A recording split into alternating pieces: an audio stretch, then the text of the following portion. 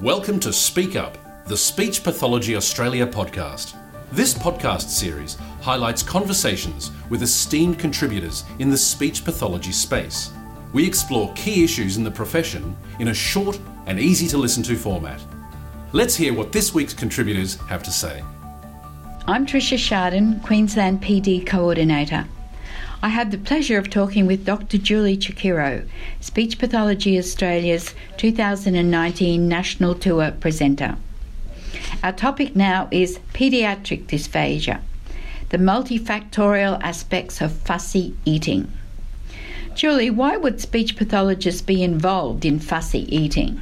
Tricia, I had that question myself many years ago when I was working in a clinic that I had opened to look at people of all ages with feeding and swallowing difficulties, and we found that we were seeing an awful lot of typically developing children who were fussy eaters.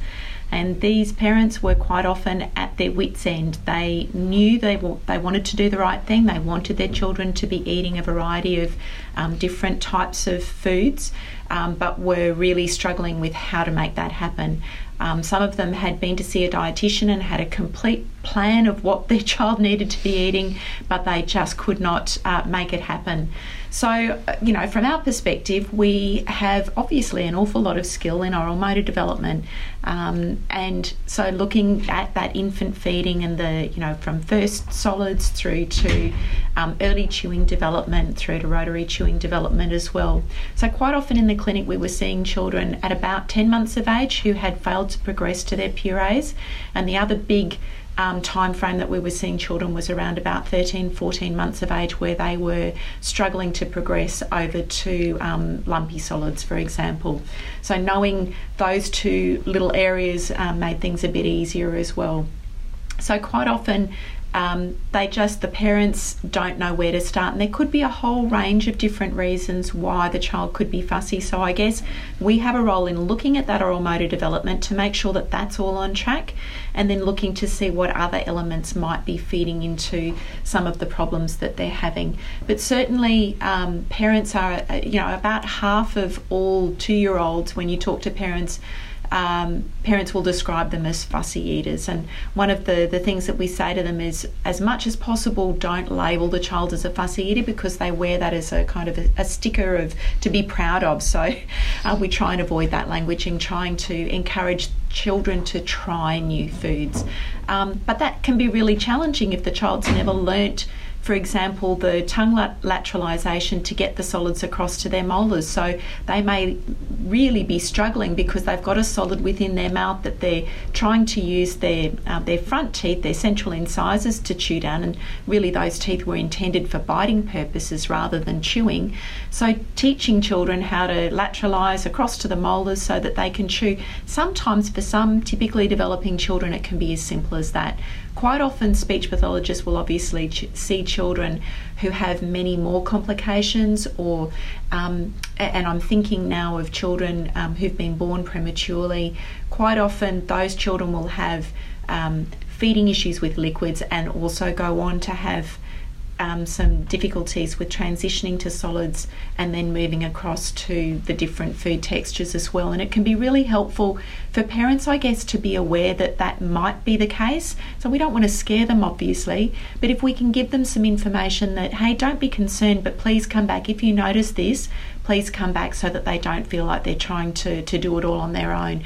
We've got the best chance of having children have a good diet if they've got really good habits for eating a range of different foods by about 4 years of age. And quite often that comes down to food textures and being able to manage those different food textures rather than taste, which is quite often what parents seem to think the issue is.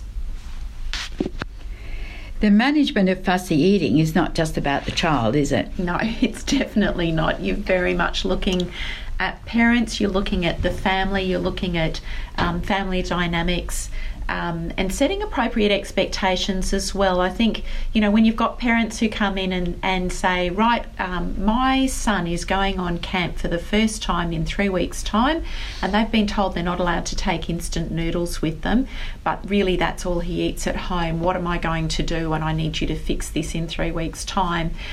I think everyone needs to sort of stop and have a think about the fact that this child didn't become a fussy eater or a restricted eater overnight, and it's going to take a little bit of time for that to happen. So making sure that we set some appropriate expectations there as well.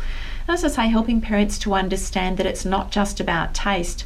I remember talking with one child who was not at all keen about strawberries, and he was about 5 years old at the time, and I said to him, what don't you like about the strawberries? Is it, the colour? Is it the taste of it? And he said, no, I don't like the nuts. And I said, show me where these nuts are. And he was pointing to the little seeds.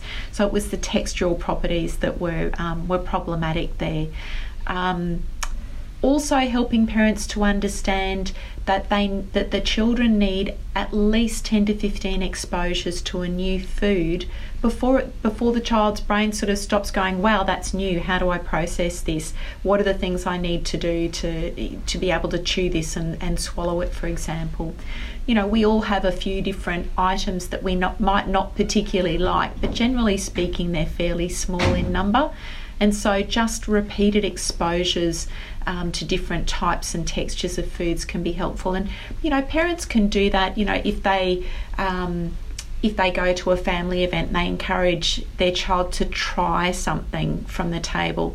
We used to do something with our family where once a month we'd go out for dinner, and part of that process was going to a different type of restaurant, and we'd talk about steps to trying a new food. So, just touching it or bringing up and smelling it, bringing it up to the lips to feel what that texture was going to be like.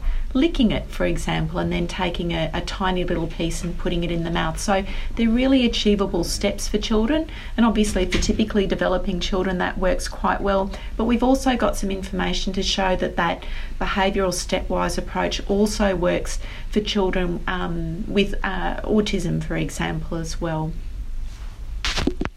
What other things should clinicians be looking for when a child presents as a fussy eater? So this, I guess, is really where we can bring together a lot of our knowledge of physiology as well as our oral motor development. So looking, for example, at tonsils and adenoids. So that's something that we might not typically think about. But if you've got a child who comes to the table hungry and starts eating their meal with gusto, and then very quickly, sort of starts to push the food away, I'd be starting to look, when you're doing your oromotor exam, have a look inside the child's mouth. Sometimes the tonsils, I think parents are aware when they are inflamed and when they're infected, and children obviously, will present with a sore throat and they really don't want to eat a great deal. But enlarged tonsils also present a problem because they restrict the child's airway and mean that the child needs to breathe through their mouth. So that becomes quite challenging. It becomes tiring as well. And quite often the adenoid tissue that's up in the nasal cavities is also enlarged at the same time. So the child is really trying to oxygenate at the same time that they're trying to eat. If those tonsils are really quite large, it means that the food is also not getting all the way to the back of the molars, so they're more likely to be processing the food more towards the front of their mouth, and they may not be chewing effectively, so they might be gagging, for example, and then starting to refuse particular foods. Similarly, we've got children with reflux or allergies, for example, where there's something else going on, eosinophilic esophagitis, where the child might end up with great discomfort during meals that's causing them to refuse food. So really making sure that we can look to find out where the problems are to work things out. I can give you an example with that tonsils and adenoids question. We had a child that came in where we ended up doing a modified barium swallow to demonstrate the size of the tonsils. Now, we were able to do that. You could also do that with a GP with a plain x-ray.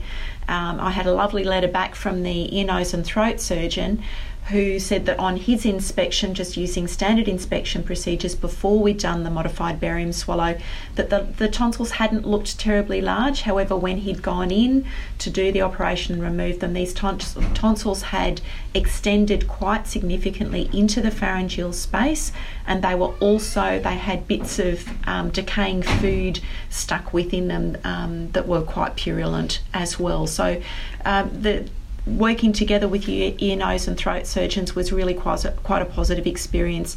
I've also used a portable pulse oximeter, for example, to track as the child's eating, normally to see what their O2 sats are doing during a meal, to see if there are some changes happening there, if I've noticed that their tonsils are quite enlarged during a standard mealtime assessment as well.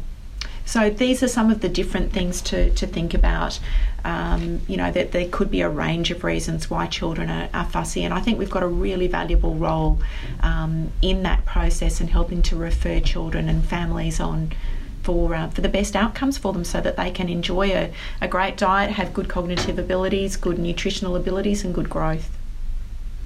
Thank you, Julie, for sharing this snapshot of issues about the multifactorial issues of fussy eating. We hope you enjoyed this week's conversation. Remember to subscribe to the podcast and share it with your colleagues. Thank you for listening, and bye for now.